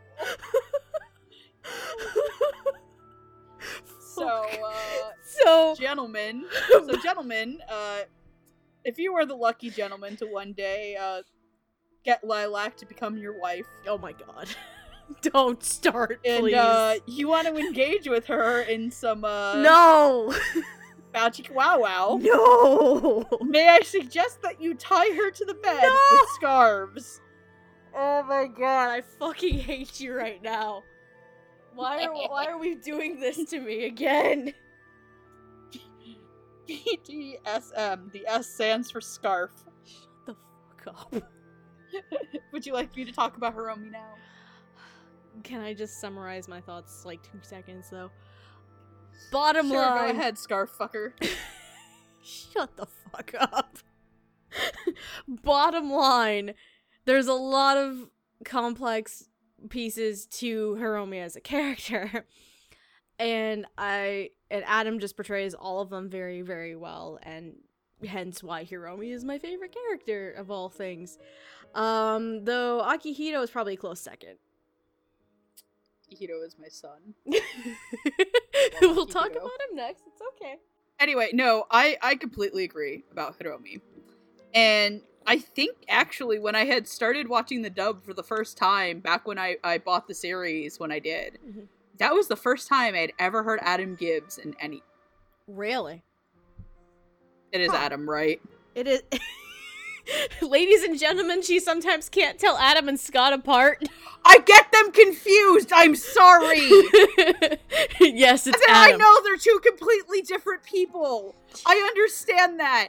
But sometimes my brain's just like Gibbs. It's like, who the fuck is Kyle? Which fucking Gibbs is it? Wait. It wasn't you. It was Gigi, though, who thought they were brothers, right? Yeah, no, they're not. They're not. It was Gigi who thought that, and she got so surprised when I had to break the news to her that they're not Which related. Gibbs is it? It's I don't know. it's Adam. Oh, it's Adam. This is Adam. Yeah, this one's Adam. I should know because one of them plays an angry flying fish and the other one plays the ultimate volleyball I mean, mom. you should probably be able to tell the difference between the tones of voices, but okay. I can tell the difference between the tones of voices. It's when I'm actually talking about them, sometimes my brain disconnects. Your brain needs to reconnect. My brain is like, okay, you know how like in My Hero when Kaminari uses his electric powers too much? Oh, you go derp Kaminari? Yeah, I'm Kaminari. You're derp Kaminari right now. There, I retweeted it, Kyle. Kyle has a couple of new prints, and one of them is like, I think it's just the derpy Kaminari. Oh god. Yeah, it's just the derpy Kaminari giving the thumbs up, and it says Kaminari is my homeboy. That and I is want that on a amazing. t-shirt. Like, I want that on a t-shirt. That's I will amazing. buy a 3X t-shirt from you, Kyle Phillips, of that. But no, God, this was actually, like I said, back on topic. this is the first time for me that I ever really got to hear Adam Gibbs. And I was really, really intrigued by it, and I loved it. And rewatching the series for the first time after I've watched a lot of stuff with Adam Gibbs in it now, like, there's obviously Redacted that's airing with Funimation, and obviously he was the lead in another Kyoto Animation show, Hyoka. That was him, right? Yeah. Okay, cool. He's in Hyoka. Yeah, I had to shut up. It's one of his first Funimation roles. Yeah, I know. Of course I would fucking remember that. Dig a hole, dig a hole. Shut the fuck Dig a up! hole and use the scarf to climb out. Oh my god! This episode is going so wrong. This episode brought to you by Yarn Brand Yarn. Yarn, it makes scarves. It gets you scarf-faced. What's worse is I have yarn in my apartment. Because I've done some. I haven't done crocheting in a while. You can knit yourself some handcuffs. I fucking hate you. They'll be nice and plush. No! Get the fuck out! Stop Never! it! Stop Never! it! Stop it! Never! And This is here's why the we're highlight for the friends! fucking highlight reel. Oh god. This is why we're like, some days I am your Hiromi and you know that. Some days. But I think like 90% of the time I'm the Hiromi, you're the Akihito. Oh yeah, I'm far more eccentric and open with what I'm into than you are. Yep. But no, like, for me, okay, because I have not watched the show in almost 5 years, 4 or 5 years, I totally forgot about Hiromi having the sister complex. I forgot too, if that makes you feel better. Adam Gibbs, and here's the thing too, I haven't watched a lot of comedic Adam Gibbs stuff outside of his character in Haikyuu. So him, which obviously was recorded after this, so him nailing all of the, like, little sister shit is the best. And one of my actual favorite ones is when you learn what his ringtone is. And it's just Monica going, "Big brother," and my favorite thing is, like after you hear her do, like, that cute, innocent Big Brother voice, is her immediately with, like, the most deadpan, "Change your ringtone." How did you know? How'd you know? And he tries to play it off like, so. I like that the one thing that Adam really gets across when he's being comedic Hiromi is how nonchalant he is about being a fucking pervert. He's like, very he's nonchalant. so nonchalant, like, he's Andrew. He's our Hiromi. Andrew is just Hiromi without a sister fetish. Oh my He's god. Tell me I'm wrong. Wow, okay. Tell me I'm wrong. It makes... I'm not. You're not. I know it. That's the best part, is you're not. Andrew is our Hiromi. Oh god. Like Andrew is Hiromi, and there's like legitimately, like, as the Akihito of Dub Talk, we act like Hiromi and Akihito between the two of us. Yes. You would actually probably be our meat ski, because you make fun of me all the time. It's true. But considering, like, and I've said this before, that, like, Andrew is my unbiological twin, because we are basically the same person. It makes sense that you two would be Mitsuki and our Hiromi. But just there's the other thing too that I also genuinely love about Adam Gibbs as Hiromi, and you can actually see this a lot in his other dramatic roles, is he has such a good sense of timing and inflection. Absolutely. With drama. Yep. Because there are some times where even I like things in dramatic performances, but you can tell maybe they peaked a little bit too early into their performance. Or they got a little bit too hammy, where the show called for it, but they were just like an eensy-bincy bit too much. Adam Gibbs has this unnatural ability almost to get drama and deadpan across. But there's the sense of also that he gets, especially coming off of, I'm on the host of this fucking episode and I forgot her goddamn name. Izumi. Yes. And there's this sense that at one point in the show, he has to finally cut the ties of being this naive, in his own sense, naive and innocent towards always following Izumi and wanting to be like her. Yeah. And having to become his own man. Right. And and eventually we'll learn, take up becoming the head of the Nase family. And he keeps his weird thing about a sister complex and stuff there too, but the other thing I really want to talk about is Hiromi in the OVA episode, where he is very much he's very much his sister in the OVA. Yes. Where he is isolated, cold, and does not see the value in the life of Yomu. And just him getting absolutely fucked up in the OVA. Yeah.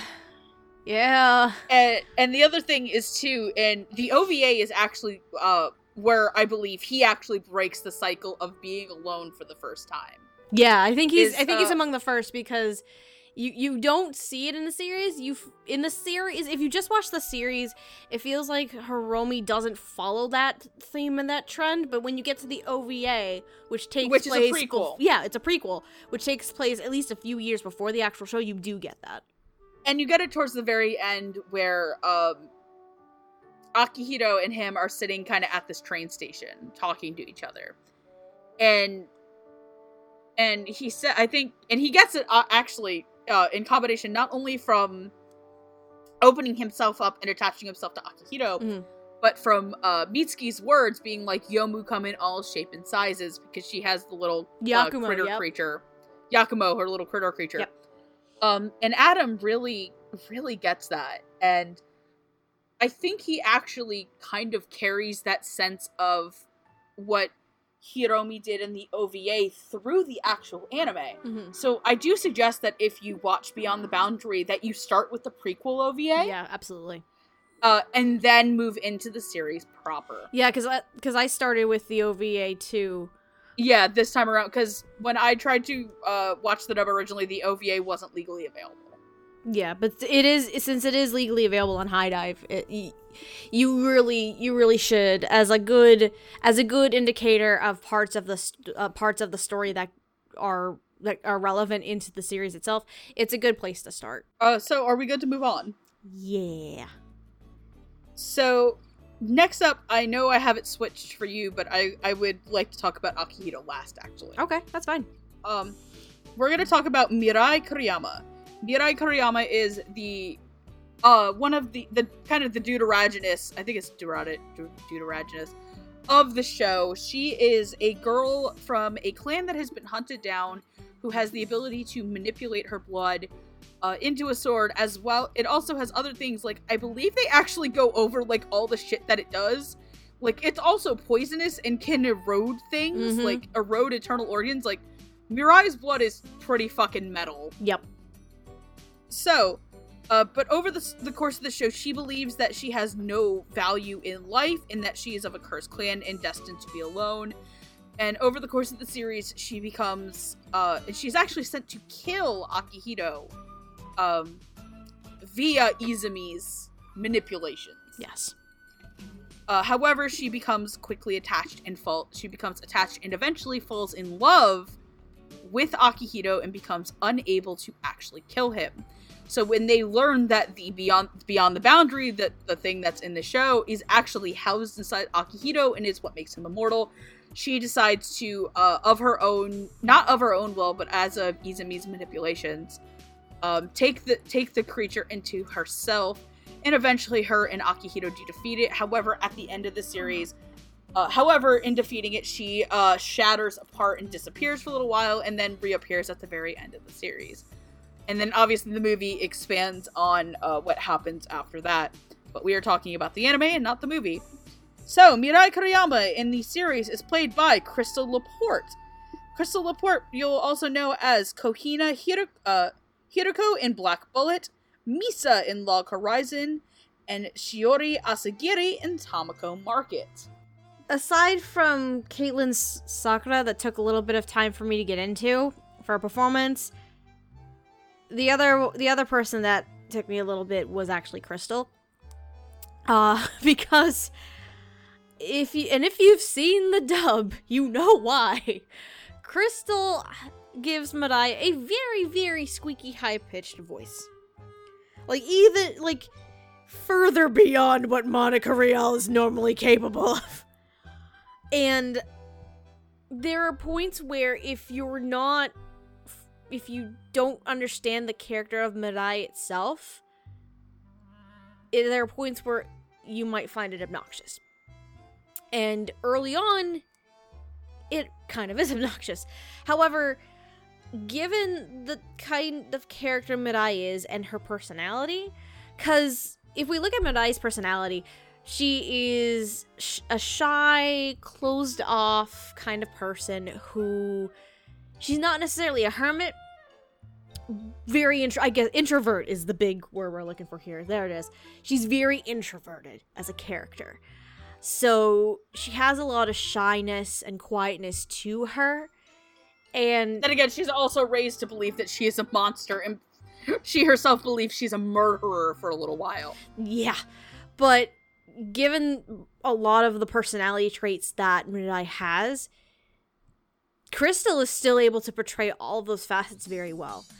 And it's a fun performance, because despite some of probably most people's early impressions, and even my early impressions when I watched it up for the first time, of it being very obnoxious, you grew into it because Crystal was very capable of and able to portray not just Mirai's personality, but her inner turmoil with herself through that kind of voice. And the voice is very going back to what we were saying earlier, her voice, if anything, is the most distinctive out of the main four. It's not just a quiet, shy girl kind of tone too. She has her moments where she is legit a spaz. Legitimately.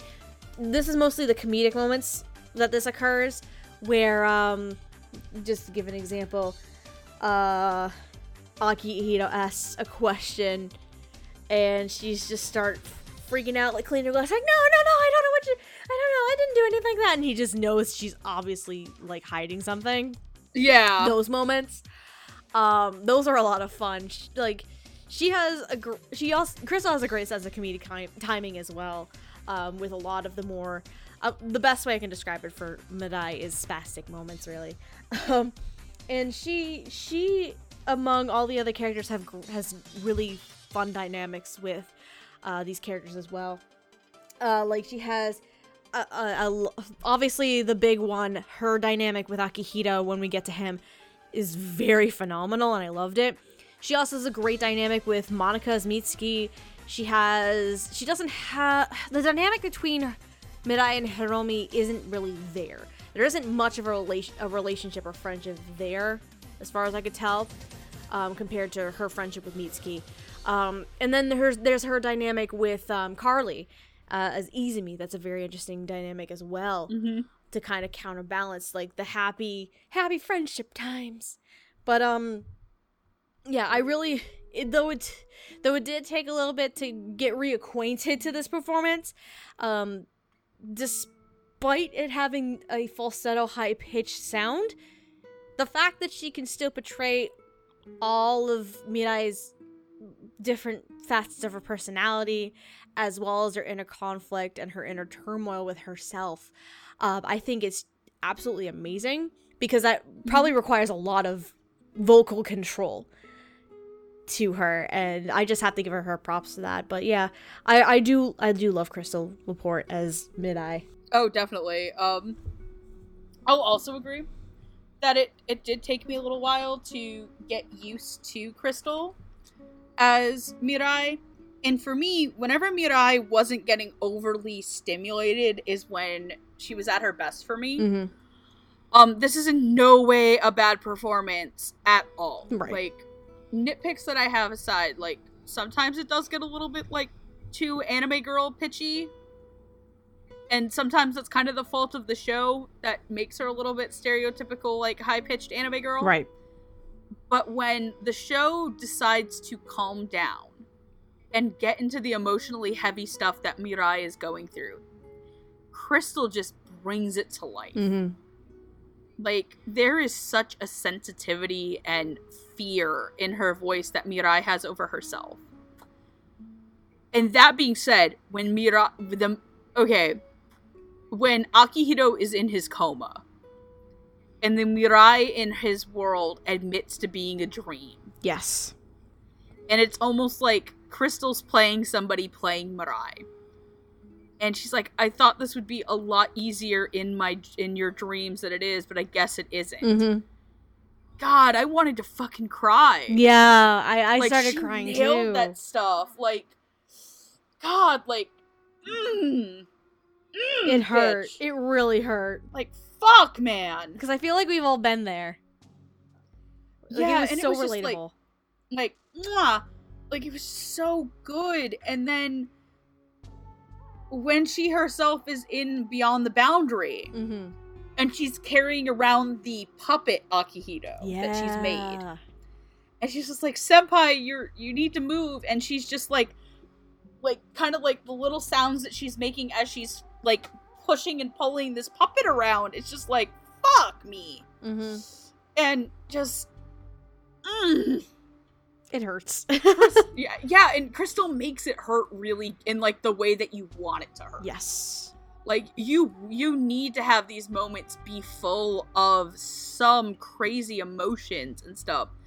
And while it does sometimes kind of get anime girl falsetto-y, it's such a good performance. And at the time, this is a breakout performance for her. Mm-hmm.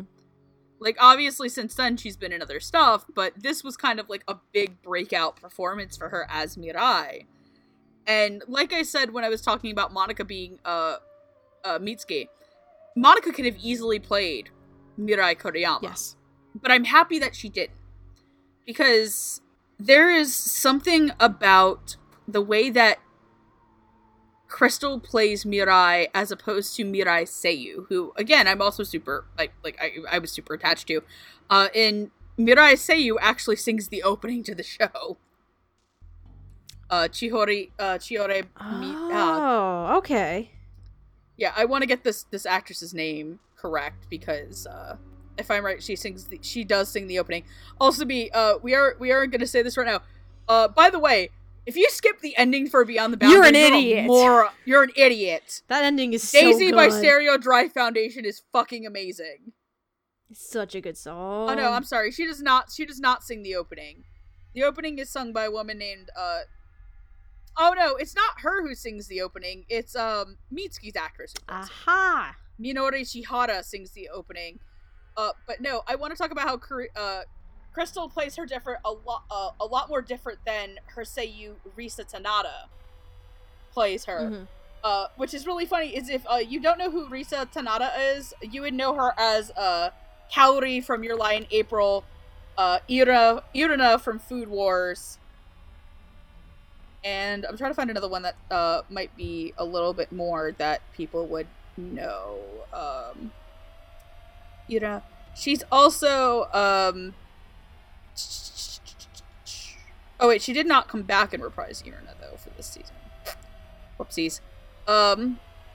She's also if you watch DxD in the Japanese, she is Zenobia, but she's mostly Kaori in the arena for the first 2 seasons of Food Wars. But Crystal plays her very differently than what I remember Risa Tanada playing her as. No, that's not the document that I want. I'm sorry. I have a Word doc with a friend of mine that me and her write stories on, so I accidentally clicked on one of the 2 stories. Whoops. Whoopsies. But no, that's all I really have to say about Mirai. Are we good to Mirai and Crystal? Are you good to move on? Move on to your favorite boy? Let's move on to not only my favorite boy, but probably who I think is the best performance in the show. I mean, I actually may not fight you on that, though obviously that's because my favorite is Hiromi, but Akihito's up there. I mean, I'm taking out my like of the character. I will fight that this is probably actually one of the best performances this particular actor has ever given. That I can absolutely agree with.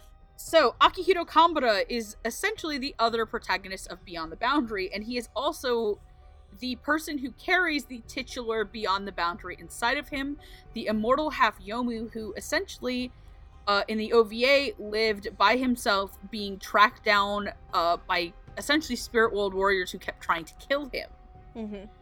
And as you also learn through at least the movie and through some flashbacks, he essentially became lonely because other children would see him get hurt and walk it off, and they'd think he's a monster.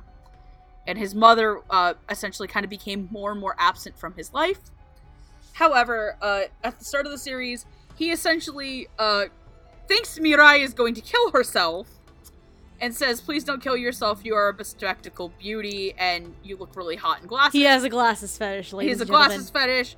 But as the series goes along, you realize that he's actually more than just his fetish, as well as being the person to pull Mirai out of loneliness, not only for her sake, but for his sake as well, as he does eventually fall in love with Mirai Kuriyama. Anyway, Akihito Kanbara is played by Clint Bickham. Well, I would think, actually, we've talked about Clint Bickham more as a writer on this show. It's very rare. We have an actor. It's so rare we actually talk about him as an actor. Acting. And I think this is one of the this is one of the I think this is like the second time we have. maybe, and this is one of the very, very few times that we see him in a lead role. No, I think this is actually only the second time we've ever talked about him as an actor. No, but I'm also saying, like, this is one of the very, very few times that we've seen him in the lead role. Me too. Yeah, no, but I'm saying in like the course of Dub Talk as itself, the only time I actively think actually talked about it as him as an actor was from Haikyuu. Yeah, I think so, actually. There might have been, maybe there was one more time before that, but if there was, I can't remember. Yeah. So, Clint Bickham, you'll know as Mochizuke in another, Kenma Kozume in Haikyuu, and Prince Nataku in all of Sayuki. All of it. Sayuki Reload, and Sayuki Reload Blast. Huzzah. So, do you want to start off with this? I'm also going to preference this with this now. Bar none. Best Clint Bickham performance ever. Oh, I'm gonna agree with you on that. Like 100%. Cause like I was just saying a second ago, as far as I'm aware of, I don't even think he's actually been a lead role before this or even since. I don't think that has happened like before this show and since this show that has been done, which is very, very sad to me, because he's very capable of carrying a lead character like this, and it's great. So Akihito is a very interesting case, and I think the best way I can describe Clint's performance as Akihito is with his interactions with Adam's Hiromi. So, because that's the best way I can describe it, because those two are complete opposites in terms of personality. Where Hiromi has his mature, calming personality that likes to be a cunning, sneaky little shit, Akihito has more high energy to him and will just full out go fanboy mode when it comes to glasses and shit. And Akihito also has a lot of heart to him. He has a lot of sincerity to him. And those are all facets that Clint brings out of Akihito, and I just fall in love with it. Because he's very capable of bringing those bits of emotion and personality out of Akihito, but he's also very good at portraying Akihito's loneliness while Akihito himself has his walls up. Because Akihito, to me, he doesn't show his loneliness. Like, he has this wall up. He'll say, like, he tells Mirai early on that he's the same as her, and yet you don't feel that way as well. He doesn't, like, outwardly show it because he's trying to break this. He's gotten good at hiding it, for one, but then eventually he'll break that cycle on his own. I think he ends up breaking it probably around, like in the latter third of the series, around the Beyond the Boundary incident, where after Mirai disappears, he comes to terms that he was able to let his wall down, and now he doesn't want to go back to this feeling of loneliness now that Mirai is gone. So he does everything he can in his power to try and get her back. So there's a lot of facets of Akihito's character. I think in terms of complexity with characters, Akihito and Mirai are probably the two most complex of the entire show, bar none. Mm-hmm. Because they're very similar in their own core complexities in their stories. But in terms of Akihito, he has a lot more energy to him, and Clint, you can tell, has a lot of fun with this. And then the other big thing, ooh, sweet baby Jesus, can we talk about Yomu Akihito for a sec? Oh god, yes, fuck! Oh my Holy god! Shit! Like, I'm sorry. what was it you... Okay. I'm gonna put this out right now. Yeah. Yomu Akihito is my strike zone. Like, things that shows do, like that, and like, the design of how they did that, oh boy. Those things. It's like Lancer in his titty shirt for me. You seen Lancer from Fate Stay Night in his like skin tight white titty shirt? The man has man titties. Like, No, but the reason why you're bringing up half Yomu Akihito in this... Oh, the screaming. Yeah! Like, what was it you were saying earlier that like when Akihito screams, like, I swear to God, I was like, you sure this isn't Bryce Papenbrook? If anything, I think he puts Bryce Papenbrook to shame, man. Yeah, like, I was like, God holy damn. shit, man. Like, well, that's not true, because Bryce Papenbrook's Attack on Titan screaming in season 2 is really good. it is, but... This came before that! So all things considered. But, when Clint has to portray Yomu Akihito, oh my god, you can tell he's in so much pain. You can feel the pain that the Yomu half is feeling. You can feel the fear that he feels.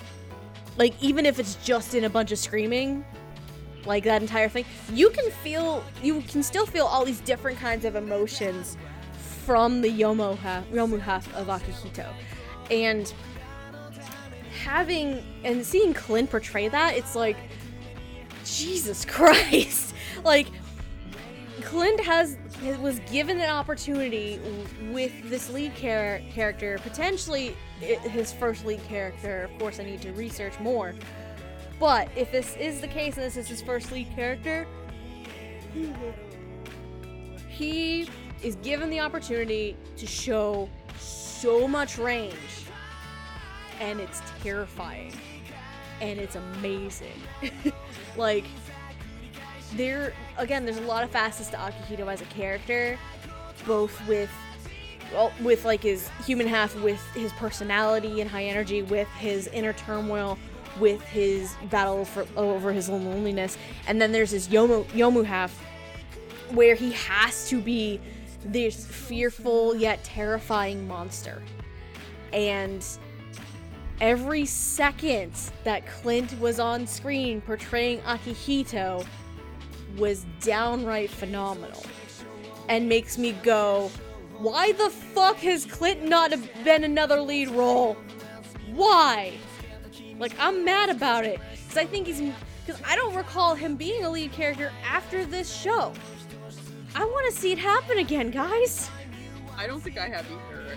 We obviously clicked wrong. We could be wrong, but if we're not... Someone's gonna correct us in the comments, like, you guys are dumb.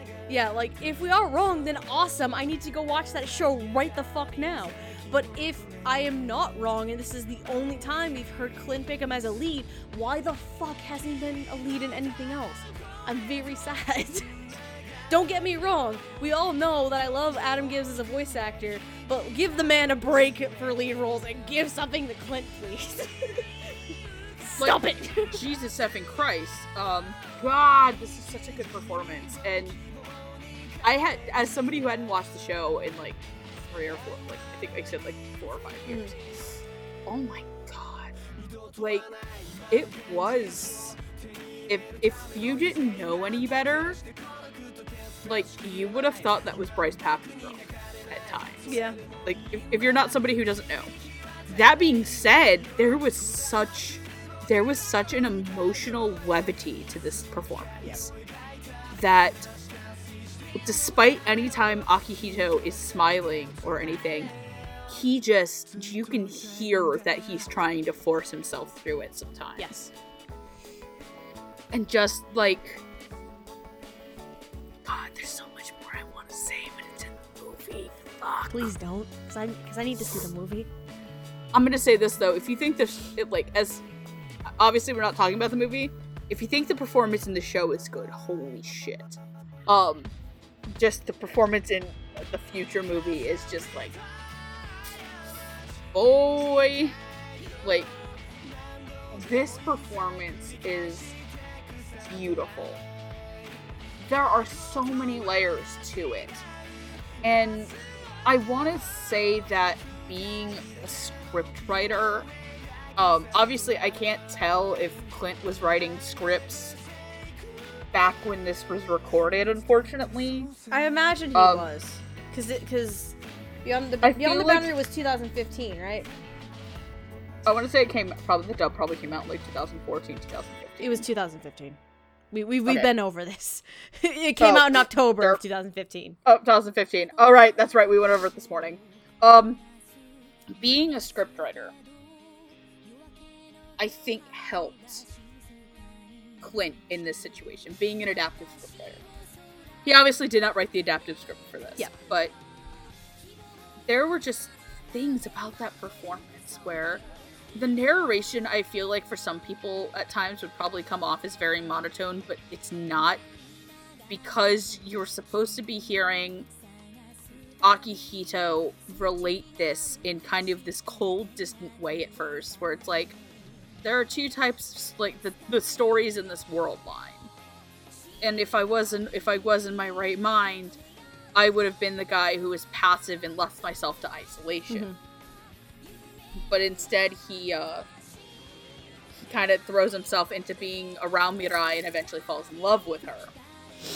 And just, there's such a weird intimacy to his performance that you don't really expect from a show like this, or from a character like this, who is very open about his perversions.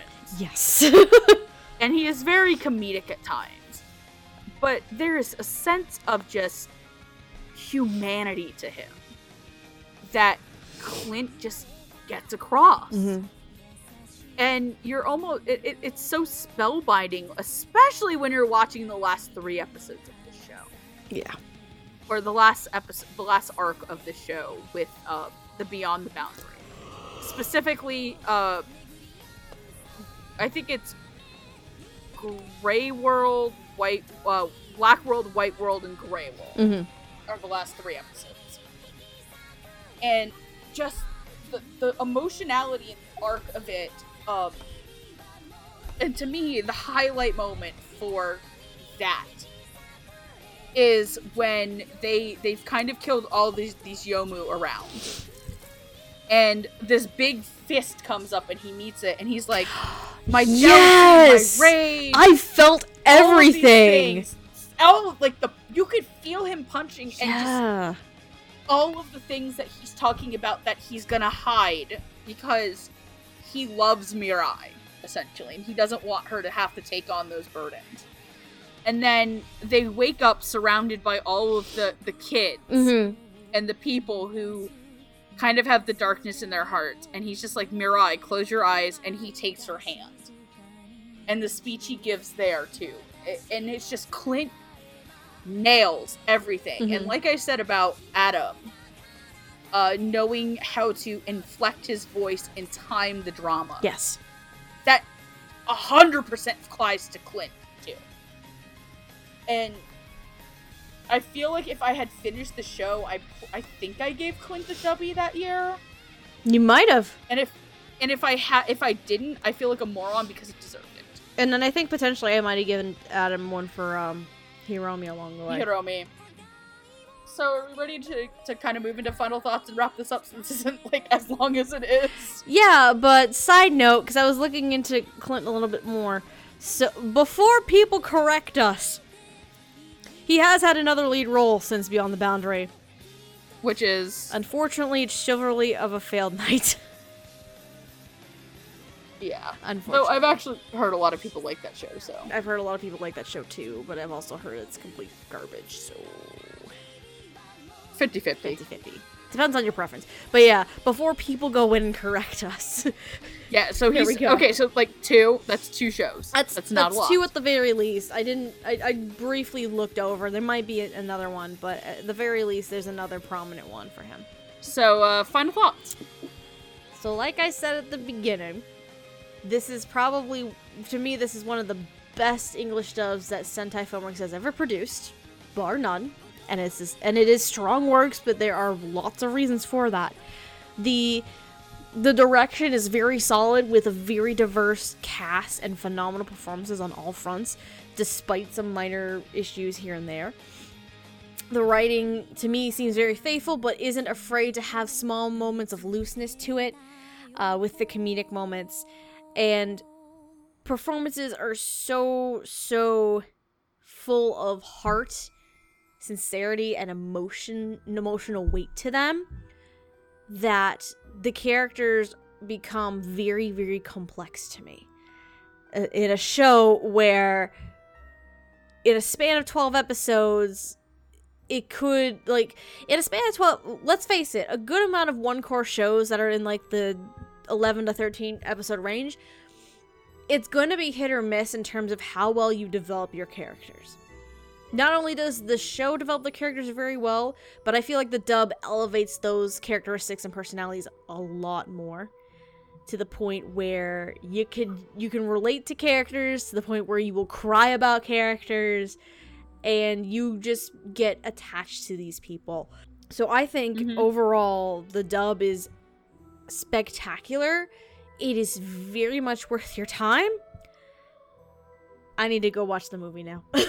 Shit. Yeah. That's all I gotta say. It's definitely one of the best that I've ever seen Sentai produce. Ever. Strong words, I know, but that's how I feel. Here comes all the people, like, defending Mr. Musume. I don't think many people will defend Monster Musume to an extent. Because, like... Here come the Queen Saga defenders, boys! This is not Ghost Stories. What is your problem? Ghost Stories was ADV, not Sentai, fuck off. Still, to an extent, ADV eventually evolved into Sentai to an extent, so... I know, we do a panel about this. This is a series I have a lot of sentimental attachment to. Let's do story time with Megan. This is a series I'm actually really intimately connected to. If you don't know, back in the day I used to be an AMV editor, and one of my actually, like, I have 2 AMVs that I have a lot of pride in. Well, 3.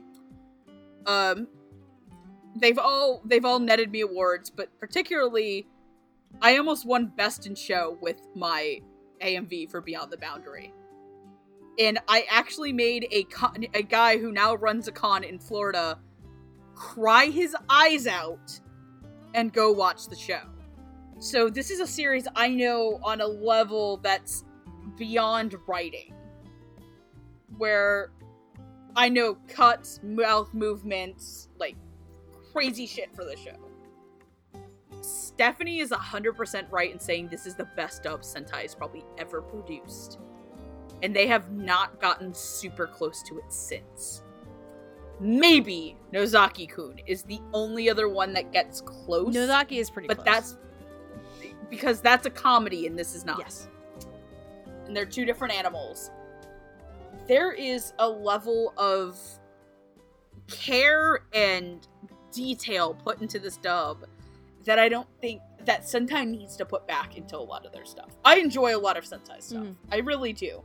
I have Sentai products on my shelf. I'm super looking forward to things like Princess Principal, Made in Abyss, Hitori Jime My Hero.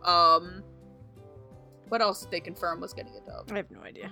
There's 7 Heavenly Virtues, which, by the way, we're getting the band back together for that. Oh, God. Put myself through hell again for your amusement, people! Also, it's a series of shorts, so it won't hurt me as much. And then I obviously have things on my shelf, like The Life of Midori Gusuko, which they also put together. Kids on the Slope I have on there, but I haven't heard super good things about that dub. Thanks, Stephen Foster. That was the saddest wee. Stephen Foster. Put me in Grandpa Nase's Crystal Garden so I can get high and forget about Stephen Foster. Oh my god. Gag me with Hiromi's scarf. God damn it. Steph wishes she was. Stop it! Never! God, I hate you. I love you. You suck. But don't potty mouth. Remember, Jesus is made with about as much weed as $20 can get you. Anyway, but I loved rewatching this and sitting and going through this again with this dub fully. And it is beautiful and funny and charming and just... It reminded me how much I enjoyed this as a show. And why I said in the Hyoka episode it was my favorite Kyoto Animation show, which unfortunately Hyoka is just a little bit better as a show to me. Mm-hmm. This is a solid number 2. If we're all asking what my number 3 Kyoto Animation show is, get in the pool. Get in the fucking pool. It's get in the fucking pool. It's free, guys. Like, it's free. I mean, surprise, surprise. Don't be surprised by this. I sincerely hope that Chris Ayres is on the mend. Mm-hmm. I genuinely do. Yeah. Because as a director, when Christopher Ayres is on his A game, he produces some of the most beautiful work there can be. And as a director, if I had to pick one show that he did the direction on a dub for, I would show you Beyond the Boundary in a heartbeat. Because it is that well put together as a dub. And if you want to watch Beyond the Boundary... Huzzah! Segue! Segue! You can head on over to High Dive. High Dive is Sentai's Filmworks, Section 23, made in Japan, all of that fun stuff. Their streaming service. They also do now, on occasion, dubcasts. As of the time of this recording, we do not know their summer dubcasts. However, if you watched our episode on Devil's Line, they had that as a dubcast, as well as Doreku. But in terms of the Beyond the Boundary franchise, you can watch the entire series, the OVA, and both films, past and future, which I believe the titles are Beyond the Boundary, I'll Be There. Yes. Mirai Hen, and... Oh, I forgot what past is. I know Mirai Hen is future, because Mirai is the word for future in Japanese. And I believe High Dive costs $4.99 a month? Yes, I believe that is the case. Yeah. High Dive is $4.99 a month. If I'm correct, though, I'm gonna check it really super quick. Yeah, to give you another heads up as well, another way to see Beyond the Boundaries if you own it. The series is out on, both on Blu-ray and DVD. If the DVD version is not out of print, since Sentai has been weeding out releasing DVDs. But you can buy it on Blu-ray. However, if you are interested in just the subtitled version, you can still watch that on Crunchyroll. However, the OVA is not on Crunchyroll, nor are the movies. The only way you can watch the OVA is on High Dive. Do not go looking on Crunchyroll for the films or the OVA. Yep, and as for the films, I know we did not cover them, but the films were released together in a Blu-ray set last year, Yes. so that is still available as well. Yes, they are a singular set. You do not need to buy both Yes. movies separately. They will come on one set. And actually the Blu-ray, specifically just the Blu-ray disc actually holds both films. Really? So one disc has both films? Yes, one disc has both films. Interesting. And then the DVD, I think, is each film's on each DVD. Huh. That being said, if you would like to follow us at the Dub Talk Podcast, you can follow us here at Dub Talk Podcast. You can also follow us on Twitter, Tumblr, Instagram, Twitch TV. We also have a Ko-fi. If you would like to donate to our production to help us get an RSS feed, if it's not been set up by the point of this recording, and help us maintain that as well as other costs that go into production, or if you just like us enough that you want to give us money. Give us a tip and support us. Give us a tip. Give us a tip and support Yeah. us. Yeah, but yeah, you can donate, buy us a Ko-fi. Buy us a Or coffee. Do it, guys. Buy us a coffee, or in our case, whenever you donate to the Dub Talk coffee account, I know it says somebody's bought us coffee instead, you can buy us goats. We can have an office full of goats. Someone said Even though we don't have an office. Someone said earlier today when we because today, as of recording the episode, this is we officially launched the coffee account. Someone was like, "That'll be very tricky. You'll need like 12 straws for that." I'm like, "We'll have to have a large coffee as well to make this work." Here's the good thing, I don't need a straw because I actually hate coffee. Good, more for me. Do you want to know how Megan gets up and runs about her day? I actually use Mountain Dew as coffee. I'm about to say, you don't run off of a natural high? Just Mountain Dew? Nope. Nope, I just use Mountain Dew. Yay. So, if you would like to follow Stephanie, whore yourself out and use that scarf to ride. I'm so gonna kill you. No, you're not. Not until we're in Texas, bitch. Oh, god damn. So if you're interested in anything that I do, the best way to follow me and my daily shenanigans and bullshit is through my Twitter at Lilac Anime Review, with review being spelled R-E-V-U-E, because I don't have much else going on in my life outside of work and the podcast and stuff. But I am going to Anime Fest in August, so Yay! there's a plus side. And if you want to follow me, you can follow me at QueenEra2. I shitpost on a daily basis and flirt with my boyfriend. Not really. We flirt in DM. Thank you. But you can also hang out with me, with myself, Andrew, and Hardy over at the Funimation Discord. And just general, like I said, just follow us at Dub Talk Podcast if you're interested. So, with that, Steph, we are good. We have come across the boundary. We have finished the filler episode of the year for us. Congratulations, we did it. We did it, We fam. did it, fam. When nobody else wanted us to. Like, I don't even know what we want to do next year for the filler episode. Because you said I could host the ones we do. Yeah, for you get next to pick the next years. year, because I picked last year and I picked this year, so you get to pick the next 2 years. Yes. I don't even know. It's Lilac's choice. Lilac's choice for like 2 fucking years. Hooray! Or unless we get bored and do 2 episodes in 1 year. I mean, we could do another filler episode this year. I'm not fucking opposed. I'm not to opposed that. to it either. I just don't know what. We'll talk about it later. I mean, I was gonna suggest one, but then I promised Roots and Hardy that they could be on that episode with us. Which So one was that? Laughing Under the Clouds. That's right. That's an episode I'm hosting, despite never having watched the show. Hooray! It's not like I haven't done that several times before. I was gonna say, you can cut this out. You know, it would be a fun filler episode for us to both do because I've never finished the show, and I know you wanted to go back and redo this show as an episode. Maria. Fuck you, right? You're right. Well, there might be some people who want to be part of it, though. That's the only downside. They can suck a dick. They can suck your scarf. Oh my god. Anyway, let's end this up. So, good night, everybody. Good night, guys. Otaku on, everybody. And make sure to always wash your scarf after sex. Good night. I have nothing to say, but fucking stop. Never! Otaku on in hell, my bitches! Such an asshole. I love you. I love you too.